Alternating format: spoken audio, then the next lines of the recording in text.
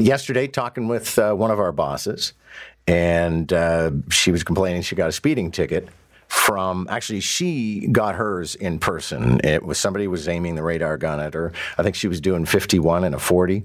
I got 2 traffic cam tickets, which I paid and did not grieve, but my abiding issue is still that at 3:45 in the morning, I don't know why we're imposing school zone speed limits on a speed cam, and I ended up with tickets actually 2 nights in a row because I didn't know the machine was there. But there is one individual who'd like to see us have even more radar cams in Toronto. NDP MPP Jessica Bell joins us. Good morning. Good morning. Can we actually start with, I get obviously there's traffic supervision and responsibility at Queen's Park and at the provincial level, but aren't you kind of getting involved in a Toronto municipal issue here? The reason why I'm interested in Toronto speed enforcement cameras is because I was one of many people that lobbied the Ontario government to give the City of Toronto permission to bring in speed cameras in the first place. And we were successful at doing that.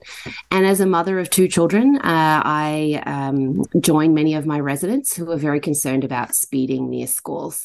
And we want to make sure our kids and our seniors are safe. All right. So we've got 50. How many would you like? John Tory made an election commitment to bring in 150 speed cameras across the City of Toronto. That is a good start. The reason why we're concerned is because there are roads in our riding and across Toronto that are designed like a freeway. They're fast and furious, and they go by long-term care homes and schools, and they do not have a speed camera.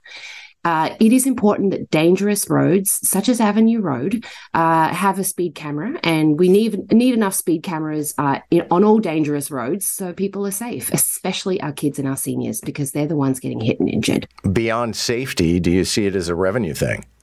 The purpose of the speed camera program is to make people safe.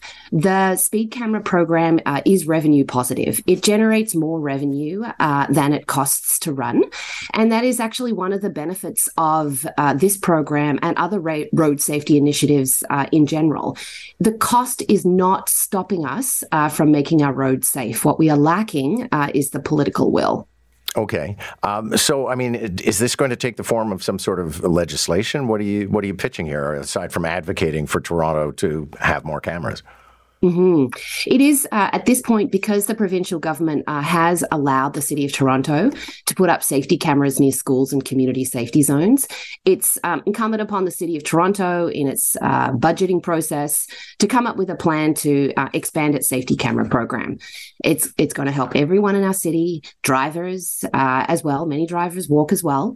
And it will make sure that we don't have that tragedy where someone gets a call and finds out their loved one has died simply because they decided to take public transit to work and they walked across the road and they were hit by a car. We just don't want that happening. Okay. Well, it's not like they're all that safe on public transit at the moment. I'm very concerned as a regular public transit user about what is happening on the TTC right now. It is very clear that we need more funding for mental health initiatives and more safety programs on the TTC. It is a huge concern. Thank you very much. Good to have you this morning. Thank you.